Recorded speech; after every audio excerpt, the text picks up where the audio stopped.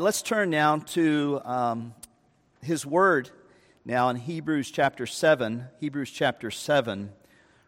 We're going to be looking, Hebrews chapter 3, verse 7. Chapter 3, verse 7 through 19. Persevering to the end. So those of you who are in Sunday school will hear many of the same themes and hopefully be an encouragement to you as we reconsider once again this morning, this theme of perseverance or the preservation of God's saints. Let's pick up now reading in chapter 3, verse 7. The writer, the preacher to the Hebrews has just told us if we hold fast to Him, we hold fast to our confidence, we will be brought home to our Lord Jesus Christ in all of its fullness to the very end. And now he picks up in chapter 3, verse 7. Therefore, as the Holy Spirit says, notice it's in the present tense, not in the past tense. The Spirit is speaking when? Presently. He's present. Where's the Holy Spirit speaking? He's speaking right here, right now, this moment. Therefore, as the Holy Spirit says, today, if you hear His voice, do not harden your hearts as in the rebellion, on the day of testing in the wilderness, when your fathers put me to the test and saw my works for 40 years.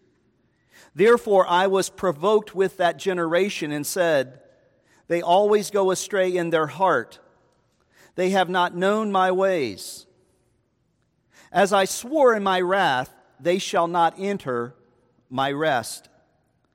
Take care, watch out, take heed, brothers, lest there be in any of you, plural, y'all, an evil, unbelieving heart, leading you to fall away from the living God. But exhort one another every day, or daily, as long as it is called today, that none of you may be hardened by the deceitfulness of sin. For we, pastoral inclusive here, for we have come to share in Christ, if indeed we hold to our original confidence firm to the end. As it is said, today if you hear His voice, do not harden your hearts as in the rebellion. For who were those who heard and yet rebelled? Was it not all those who left Egypt led by Moses? And with whom was God provoked for 40 years? Was it not with those who sinned, whose bodies fell in the wilderness? And to whom did He, that is God, swear that they would not enter His rest? But those who were disobedient.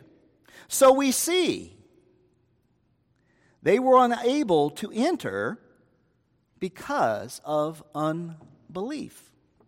Thus far, the reading of God's Word. The grass withers, the flowers fade, but the Word of our God abides forever. Let's pray and ask this blessing. Our Father, we come before this holy Word, before You, whose eyes are too holy to look upon iniquity. We ask that You would come and be our Ebenezer once again this day, be our stone of help. Bless these poor efforts of mine, bless the meditation of our heart, and the words of my lips, that Jesus Christ would be made much of, that we would consider Him the one who is superior to the angels, the one who is superior to Moses. Your final word, in whom in these last days You've spoken to us, our Creator, our Redeemer, the builder and the Son over Your household. We pray in His holy name. Amen. By way of reminder, the preacher is writing to remind suffering Christians that Christ is better. He's better than all that God has revealed in the Old Covenant. He's better than all the types and shadows who came before Him. And there is no turning back now that we've embraced Jesus Christ, now that we're following Him.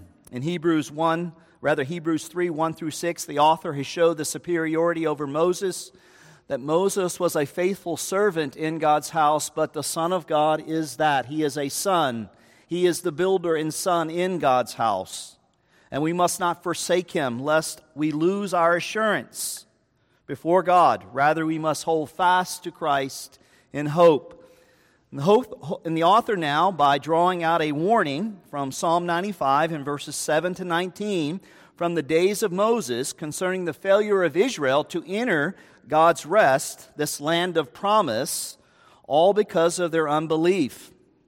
But before we dig right into the text, and after giving that little bit of context, let me remind us that the warnings, because this passage is a warning passage, that the warnings in Hebrews do not contradict the gospel, but rather serve the gospel by calling true believers to a greater obedience, to a deeper commitment, right?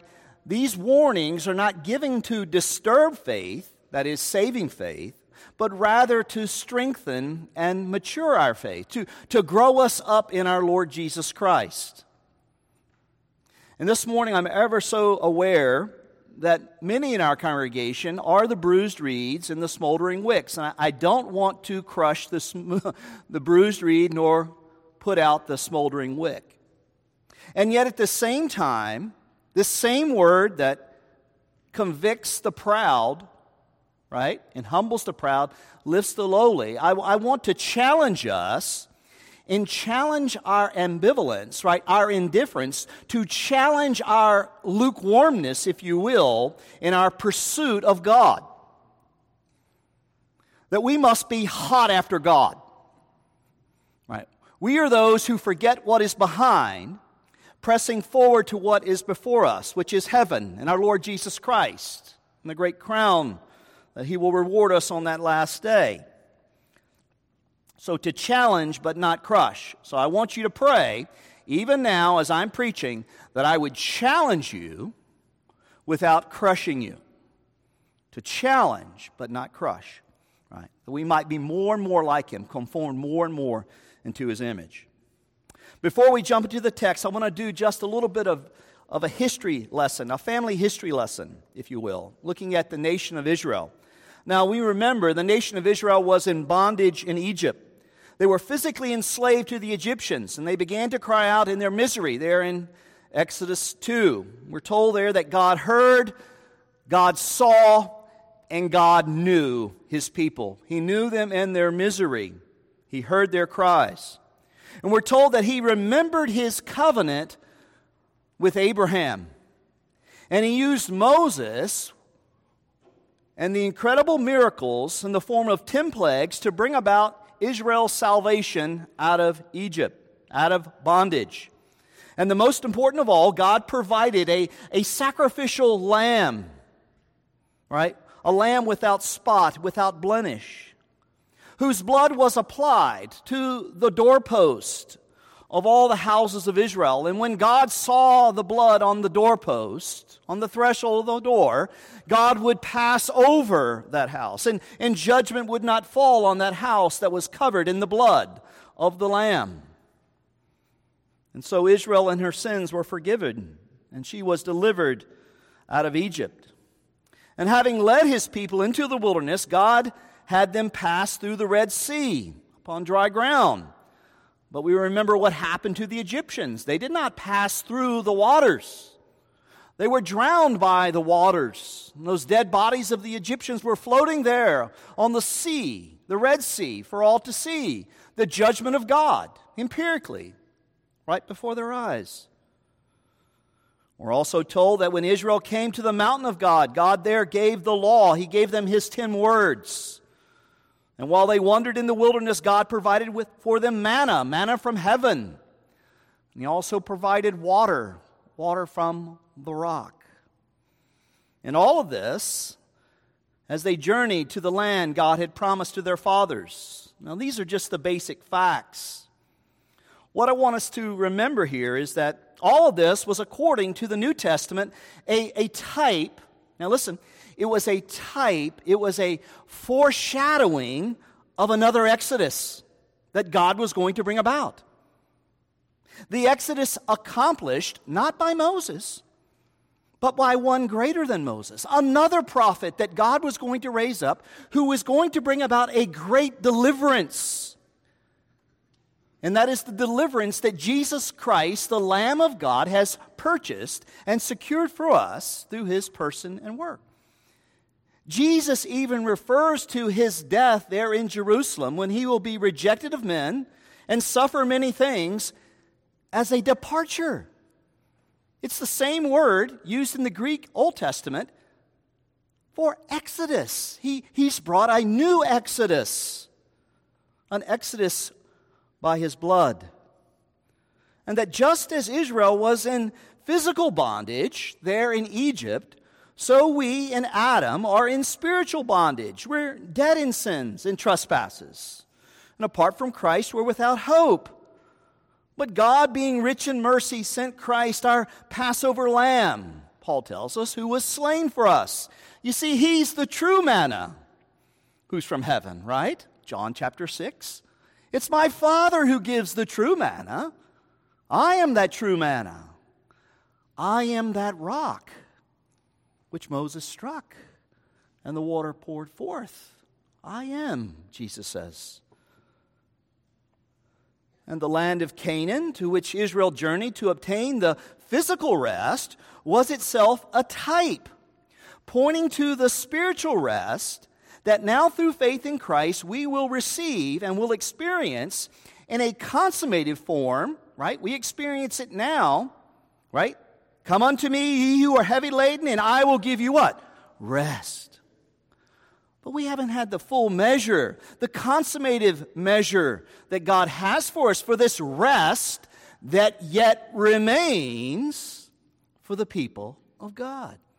You see, we're moving toward this eschatological. That's a big fancy word. It just means last days, last times, the rest of the new heavens and new earth. You see, he's holding it out for us as that great reward, that great prize that we're to keep our eyes on. As Jesus is the Lord of the Sabbath. He's the Lord of this great rest. It is through his person and work he secured this great rest. As we'll see next week, it's this rest that we learn about in Genesis chapter 2. That God, after creating all things in the space of 6 days, entered into his what? His rest. Right? So we're held out this rest to enter into, to persevere to work out, even as God works to will within us, that we might enter this rest. We're to consider him, we're to hold fast to him, even as he holds fast to us. You see, all of this, as we'll see in the coming days and even this morning. But you might be asking yourself, now why have I taken the time to remind us of Israel's history? Beloved, the writer to the Hebrews wants us to draw out the comparison between the experience of Israel's physical bondage and exodus out of Egypt to the church's exodus out of spiritual bondage to sin. He wants us to understand the parallel he's trying to make with ancient Israel and these New Testament Christians who are in danger of forsaking Christ and going back to Moses and placing themselves once again under the Torah, under the Mosaic covenant, right? Because they're being persecuted. They're suffering. They're having their property confiscated. Now, they haven't yet shed blood, but potentially that's before them. They could be suffering martyrdom for their faith, persecution, tribulation. And he reminds them, you can't go back. To go back is to forsake God, to forsake this great high priest, this great apostle who's gone before us, this great captain of our salvation who secured this great salvation. You can't go back. I know it's difficult, but we press on in him. We consider him. We fix our eyes on him who is the author and finisher of our faith. You see, this is what he's doing. He's giving this brief word of exhortation. He even calls the sermon, the epistle, a brief word. 13 chapters, a brief word of exhortation. That's why we would believe it to be a sermon. That's why oftentimes you'll hear me say it's a sermonic epistle. He's encouraging them to persevere in Jesus Christ, to not turn back. You see, he wants us to understand, and he doesn't want these professing Christians to make the same mistake that Israel made in the wilderness. In verses 7 to 11, notice what he does. He quotes Psalm 95 to make his point. While Exodus 17 could be in his mind, I believe the primary background here is Numbers 14, where, having heard the report Israel had of the spies who were dispatched to go into the promised land that Wes read from Numbers 14, they refused to believe God. They put God's word to the test. Hath God said? You see? They began to question in their hearts. And their doubts started to manifest themselves through their complaining and murmuring. Well, I don't like the way this who's this Moses guy anyway? I could do a better job. All right? Verse 7, therefore, as the Holy Spirit says, notice he's taken a word written thousands of years before this very word here in Hebrews, and he says. Again, it's in the present tense. God is speaking right now to you through his word. The Holy Spirit is saying to you as you sit there in that pew, today, not tomorrow, not yesterday, today, if you hear his voice, don't harden your hearts as in the rebellion. On the day of testing in the wilderness, when your fathers, whose fathers? Our fathers, put me to the test and saw my works for 40 years. You see, it was in this context of unbelief that the living God swore. Now think about that. There's only one other place God swore. When he made his covenant with Abraham, he swore, Abraham, let it be unto me as it is unto these animals if I don't fulfill my word to you. So when God swears, we need to sit up straight. We need to lock in. We need to pay attention. We need to be on point. God swears, you're not going to enter my rest. He swears this. God says about that generation there in Numbers 14, verse 10, I was provoked with that generation and said, they always go astray in their heart. They have not known my ways. As I swore in my wrath, they shall never enter my rest. Now we need to stop and we need to do some inventory right there, don't we? I ask you, had Israel not seen the countless miracles in Egypt? Had they not stood on the banks of the Red Sea? Church, had they not received the manna from heaven? Had they not, when they cried for meat, God gave them meat and quail fall? Had they not drank the living water from the rock? Had they not watched the pillar of cloud by day and fire by night? And yet when times got tough, when there's a little heat in the kitchen, and God begins to test them. You see, he lets them go the circuitous route to get to the promised land. Why? He tells us. Now listen. He tells us that he might test the hearts of his people. He's going to test your faith. Because your faith is more precious than gold, refined by fire. He's going to test it. And you're going to find out through that testing whether your faith is authentic or not. Whether it's the real McCoy or whether it's a spurious faith, or the faith of demons.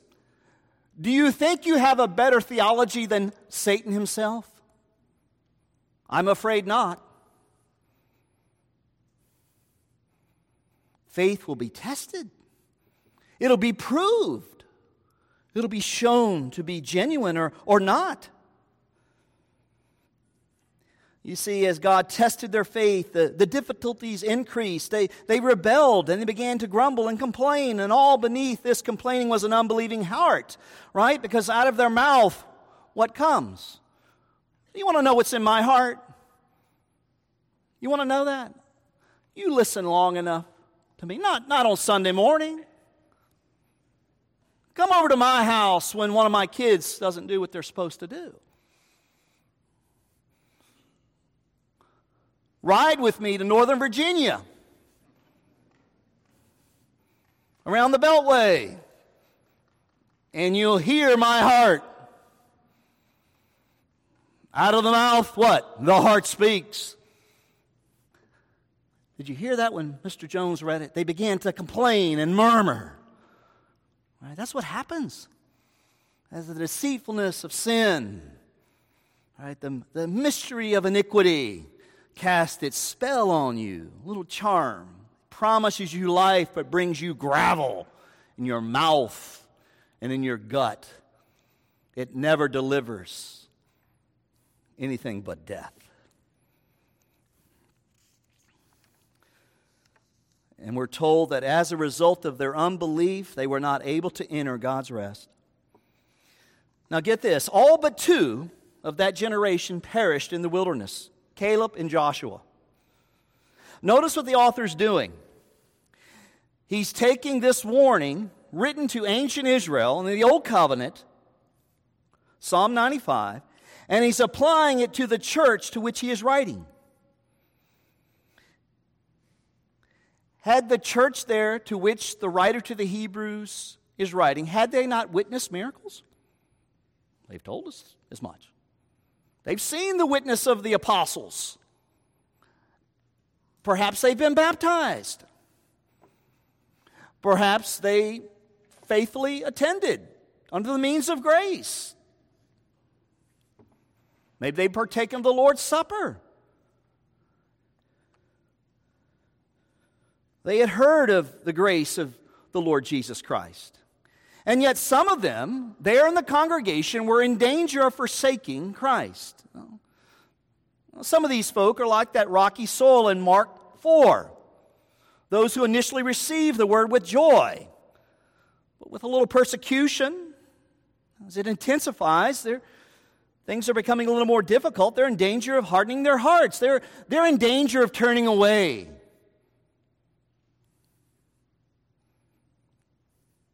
You see, they gave an outward appearance of being saved. And so long as the miracles continued and the skies were clear and the seas were calm, everything's okay. But when the difficulties come, when they came, when they were rejected by friends, young people, opposition at work,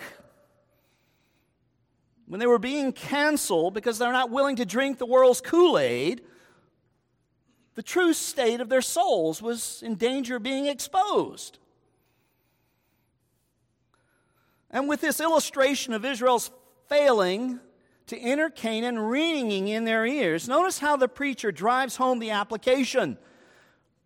Verse 12, we come to the first imperative. Notice what he says here. Take care. Watch out. Take heed. Beware. Is he writing to unbelievers? No. He's writing to the visible church. Brothers, lest there be in any of you an evil, unbelieving heart leading you to fall away from the living God. This verb to fall away is the word in Greek, apostanai, from which we get our word what? Apostasy. Apostasy happens. How many of us this morning, as we're sitting there and you're listening to me expound the word, know of friends, acquaintances, people who began well, but they're not here this morning. They're not in any church this morning. They just drifted away. They were enamored by the world, like Demas, who, Paul says, for the love of the world has departed from me and has departed from the faith. Oh, but Demas, he was such a strong believer. He made the good confession of faith. Yes. But is he believing today? You see, today is the word for the church. That's all you have is today. Oh, I walked an aisle back in 1983. Okay, great. Are you believing today? I went through a confirmation class. Pastor Bullock, you taught it. I sat through it.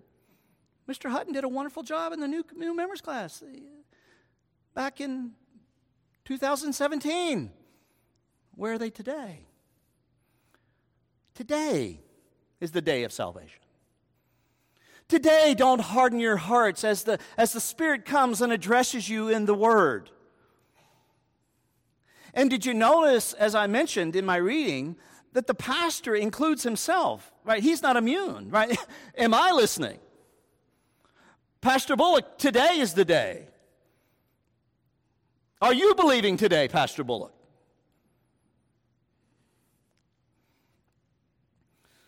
Beloved, to have an unbelieving heart is to have an apostatizing heart, one that rebels against God, one that's raised the fist, the high hand, the sin of the high hand against God, right? Well, what leads to apostasy? We're told here, very simply, an unbelieving heart. Palmer Robertson says this, a hardening of the heart by the people of the new covenant will have as devastating an effect on God's people today as it did for the original generation. Watch out. Take heed. Beware that you do not have an unbelieving heart. Well, you're saying, well, I've already accepted Christ. I believe in the doctrine of justification by faith alone, in Christ alone, for the glory of God alone.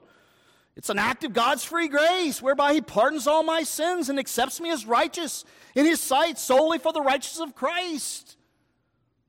I've got the doctrine down. I've memorized it. Are you believing today?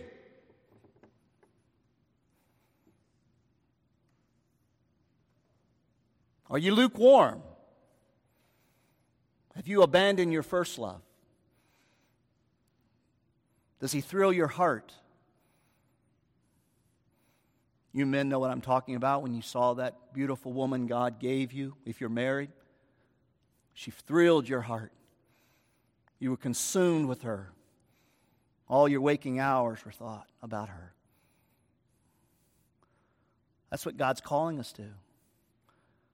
The love of Christ would constrain me. Oh, to know Christ. Oh, to know Him. Oh, isn't it a shame, church, that we only have one life to live for Him? Oh, to have 10,000 tongues. Oh, to have 10,000 lives. Oh, Pastor, you're so radical. Oh, no. No. I'm biblical. What saith the Word? What is the Holy Spirit saying today to the church? Wake up. Stir up. Fan into flame the gift that was given to you, Timothy, by the laying on of hands. You've grown lethargic, tepid, lukewarm. Today, if you hear His voice, don't harden your hearts. You see, sin deceives, it hardens, and left unchecked, it can leave us in utter darkness.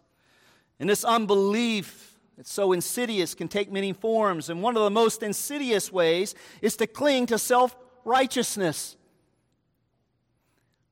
As you sit there this morning, do you believe yourself to be better than others? You cannot hold on to the alien righteousness of Jesus Christ simultaneously holding on to your own self-righteousness, believing you're better than others. They're antithetical. They're oil and water. They cannot be mixed.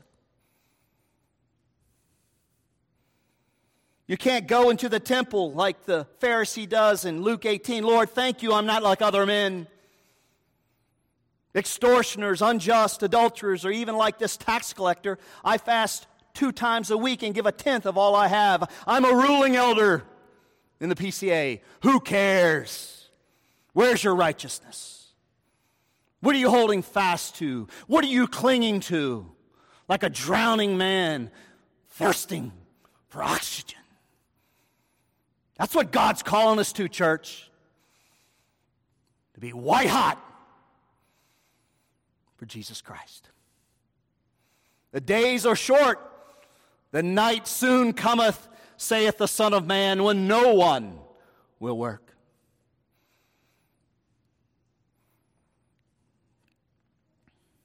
Beloved, self-righteousness must die if we're going to live upon the righteousness of Christ. Again, Palmer Robinson, the believer who answers the today of the Holy Spirit with the tomorrow of some more convenient season knows not how he or she is hardening their heart. The delay, instead of making the surrender and obedience of faith easy, makes it more difficult. It closes the heart for today against the Comforter and cuts off all hope and power of growth. Do you want to grow? Are you satisfied with where you are? Then harden your heart. You see, today is God's word. Tomorrow belongs to the devil. Verse 14, for we have come to share in Christ. Notice what it says there. What does he say there, church?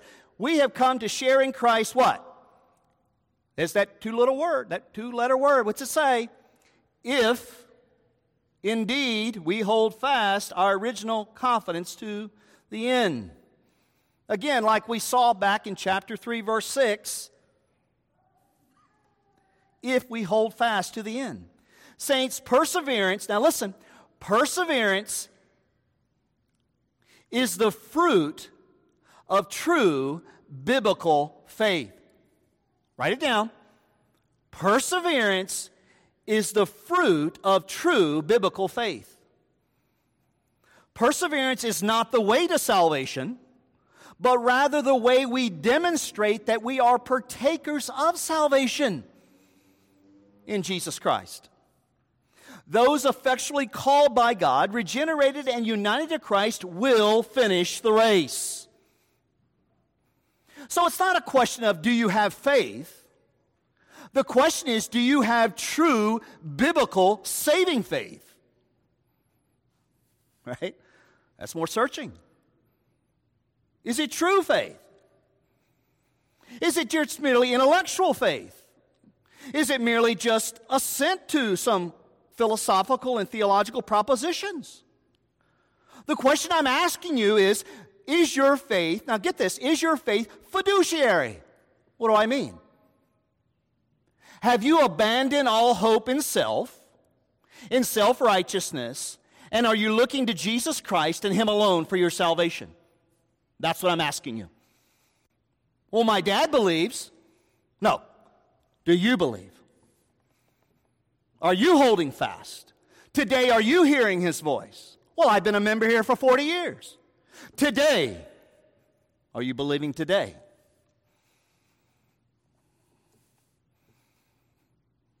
Are you working it out today? Are you wrestling today? Are you mortifying the flesh today? Are you putting on Jesus Christ today? Tomorrow belongs to the devil. Today is God's word. Today. Do not harden your heart if you hear His voice.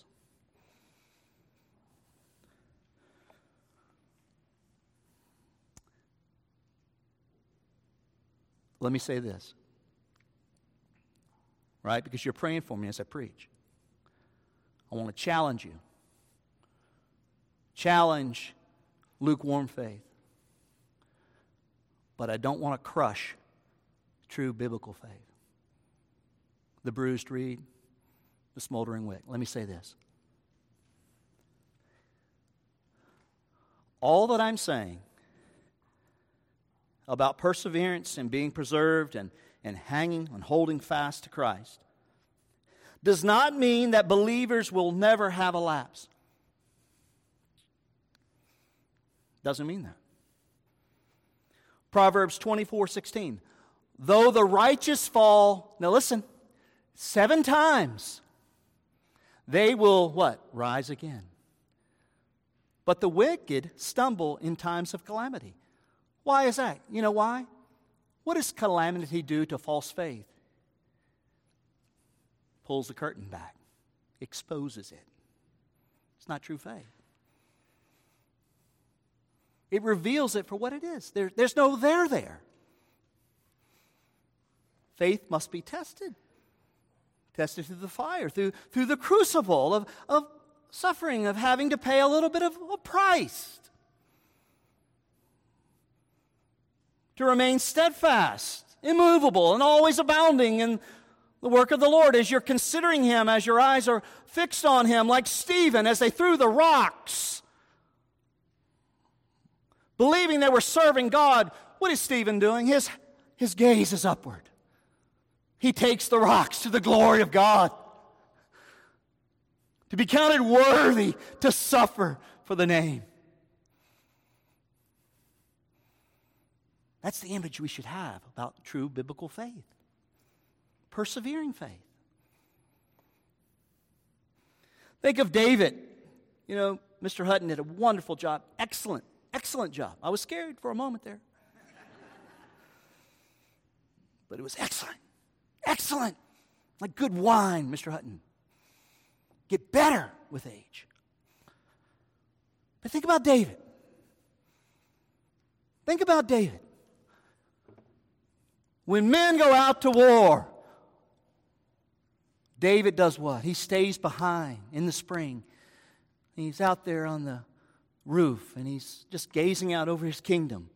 And lo and behold, there's the lovely, shapely, the Word of God says it. Oh, isn't the Word of God good? Isn't it good, church? It describes how our heart works. It dissects me. It's living and it's active. Sharper than any two-edged sword. David sees her and he covets her. He desires to have her. So he calls for her and she comes. Here's the man whom the Word of God says. Here's the man. God says, this is the man after my own heart, who's now committed adultery. And his attempt to cover it up rather than to forsake it and repent of it, he murders Uriah. And it just wasn't a matter of just a few weeks. Now you think about this. Now think with me. 9 months passes. He's living in open rebellion. Lord's Day after Lord's Day, Sabbath day after Sabbath day. For at least 9 months till the child arrives. He's lapsed. He's fallen. But he who began the good work in David is what? Faithful. Even when we're faithless, he's faithful. And he brings conviction. He grants repentance to David. He grants him the gift of repentance, the gift of faith. So David's heart is struck when Nathan gives him that little parable about the unrighteous man who takes the little lamb of his neighbor and sacrifices for his friends. Careless. Nathan tells him, David, you're the man. That's mercy. Mercy comes calling. Mercy comes in your sin, in your wickedness, as you're reveling in it, as you're loving it. Mercy comes calling. And mercy captures your imagination. It captures your heart. And it grants you repentance. It grants you faith to turn and make the 180. To pursue God. To love God. So today if you're here and you have just one little inkling, the size of a mustard seed of faith in our Lord Jesus Christ, and you want to repent, you desire to repent, you lament that you only have one life to live for Him. And you're lamenting because you're sinning and you're caught in sin. You're caught in that besetting sin that so easily entangles you. Let me tell you that mercy's coming calling today for you. Mercy is knocking at the door. He wants to dine with you. wants to sup with you. He wants you to know Him. And He wants you to know you. To know yourself. That you might have true wisdom. Right? To know God and to know self. That's true wisdom. Mercy's coming calling. Today, if you hear His voice, do not harden your heart. Some of us this morning need to do business with God.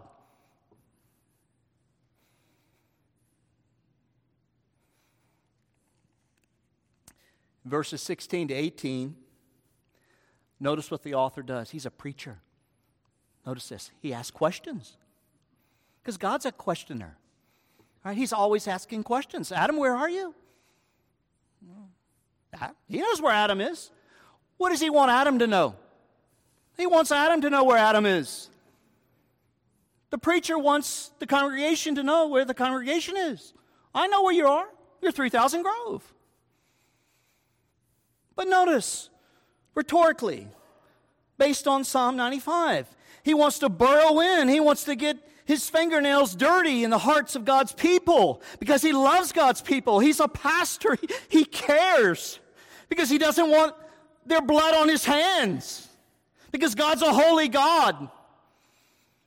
And those who rebel will die in the wilderness, just like those dead bodies there in the wilderness in the book of Numbers. Notice what he does. Who heard and yet rebelled? Was it not all those who left Egypt with Moses? With whom was the Lord angry for 40 years? Was it not those who sinned and kept on sinning, whose bodies died in the wilderness? And with whom did God swear they would not enter His rest? Was it not with those who were disobedient? Verse 19, notice what he says. We see it. I see it. You see it. The people of God, we see it, that they were unable to enter because of unbelief. So we ask ourselves, as we conclude this sermon this morning, has God given the church some provision, or provisions, plural, to aid and equip us that we might not fail to enter God's holy rest? That's what you're asking. You've painted the picture, Pastor. You've made the predicament. You've let me see that if I fall away, there's no hope. Is there something to aid me, something to equip me, something to encourage me to persevere when I want to give up, when I want to leave the God I confess and profess to love? Is there help for me? Look right there in verse 13. Right? He's told us to watch out, lest there be in any of you a wicked heart, leading to fall away. But notice what he says in verse 13. Church, listen. But exhort one another daily, as long as it's called today, so that none of you may be hardened by the deceitfulness of sin.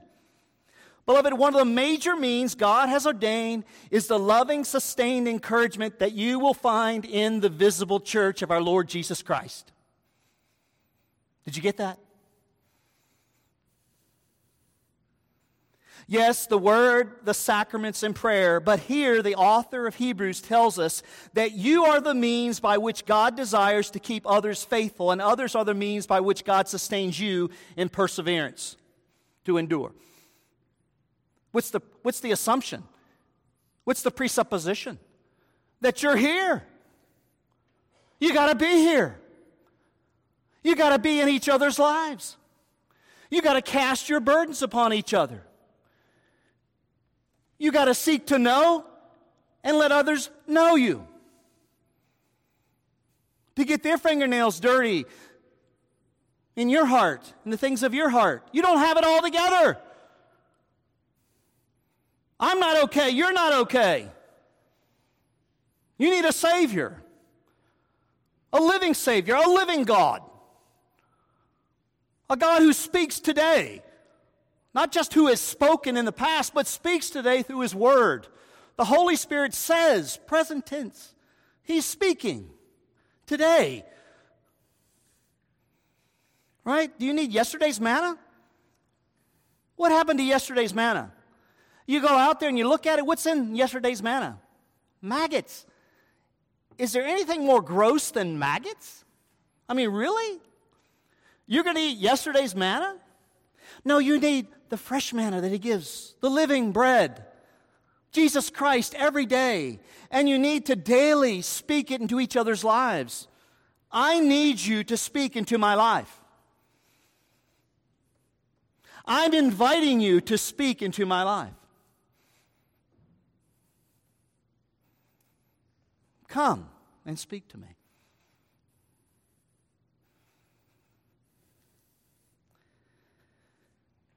You see, God uses the body speaking truth into each other's lives. I have a file in my office. It's called the pastor's file. Sparky, you probably had this. Pastor Sloan, you might have this. When I'm feeling down and depressed, kind of like Elijah running from Jezebel, I'm the only one. I'm the only faithful minister on the earth. Right? Throwing my little pity party, which is just another form of self-righteousness. That's all it is. It's not resting in the righteousness, the alien righteousness of Jesus, isn't it? That's exactly what it is. I go to this file, and it's a file that says, like this one. Just a note of encouragement from a covenant child to press on, to hold fast my confidence, to not forsake Him who will never forsake me, to work it out, to put it to death, to root it out. We do this for each other. It's a powerful way to encourage each other. Words of encouragement. Brother Jones, I'm so grateful for you. I just wanted to call to say thank you. I'm just so thankful for you. I didn't have any other agenda this morning other than to say thank you. You know how radical that is? You know how radical it is to be a human? Not so preoccupied with self.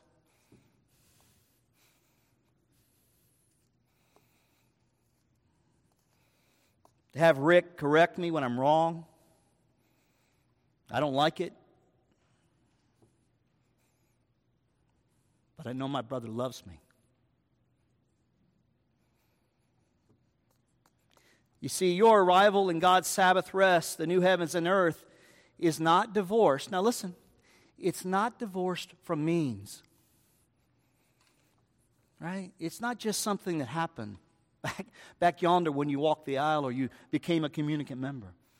You've begun the race. You're in the middle of the race. The finish line is still before you. God's calling you to press on today, to make today better than yesterday, to be more faithful in 2023 than 2022, to actually grow up in Jesus Christ, to be a mature human. This type of encouragement is exactly what Paul has in mind in Ephesians 4:29. Let no corrupting talk come out of your mouths, but only such is good for building up as it fits the occasion, that it may give grace to those who hear. The power of life is where? Where's it found? It's in the tongue, right? The tongue that speaks blessings or curses. How can it be? They're incompatible. How can curses come out of the mouth that's meant for blessing? Or later in Hebrews 10:24, let us consider how to stir up one another to love and good works, not neglecting to meet together as is the habit of some, but encouraging one another all the more as you see the day drawing nigh. Do you see what he's saying? And let me close with this. He's saying this. Now listen, he's saying this. He's saying that perseverance is a team sport. Write it down. It's a team sport. You know what Satan wants you to do? He wants you out there on your own, isolated, depressed, discouraged, despondent. He doesn't want you here under the means of grace, the bread and wine, the preached word. He wants you out there moping, so introspective, just you can't even see your navel, right? I can't at my age. I know there's there. I see it in the mirror. But that's what He wants. He wants you so preoccupied with self. Let me challenge you today. Go out and start speaking words of grace, words of life to that neighbor. To that person who taught you in seminary. I think of my professors often, and I will oftentimes write them notes of encouragement. Thank you, Ralph Davis. Thank you for being a faithful workman of the Word of God. That person who led you to Christ. That mother who prays for you, young person, right? When you're not always pleasing her. Her unchanging love, though, like cords of mercy, won't let you go. Like Monica with Augustine. Oh, beloved, today, the today in the new covenant is greater than today of those in Israel. You see, we live on this side of the cross and resurrection. We're going to have more to be accountable to. Do you know this? It's a dangerous thing to listen to sermons. Write that down. It's dangerous to be here. It's dangerous to be here and not heed the voice of God.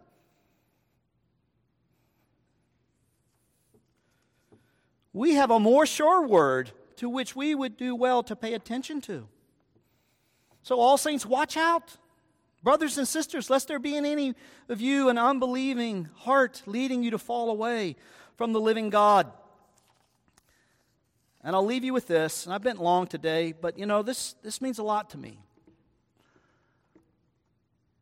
Did you hear in Numbers 14, at the end there, when Mr. Jones was reading it? The people of God rebelled. God swore they're not going to enter the rest. Right? They get it. They begin to mourn. They mourn greatly, verse 39. But we're told something interesting. Listen to this. Listen. We're told in verse 40, the next morning, many said, we'll go up. But the today had passed.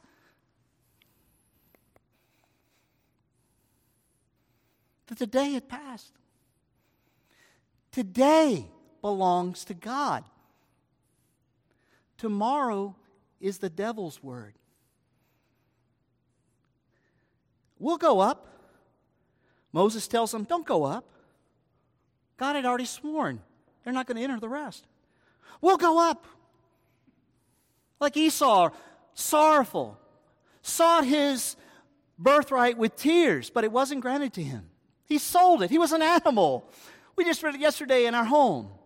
He was like a shark with chum in the water. He just, I gotta have it. He sold his birthright. And then he sought it with tears. They seek it with tears. Don't go up, for the Lord is not among you. They presumed and they went up, and the result was they were slaughtered. It's serious stuff, isn't it? Isn't it? This is serious stuff. Today, if you hear His voice as the Spirit speaks, do not harden your heart as our forefathers did in the rebellion. All of us can heed that word. Me being first and chief. May God give us grace. Let's pray. Our Lord and our God, we thank you for your holy word. We thank you that it searches us, it tries us, it sees if there's any wicked way in us, and it leads us in the way of everlasting life. Pray now, you'd bless now the sacrament to us, we pray, as we feed on Christ truly and spiritually, as we fix our eyes on Him who loved us and gave Himself for us. We pray in His holy name. Amen.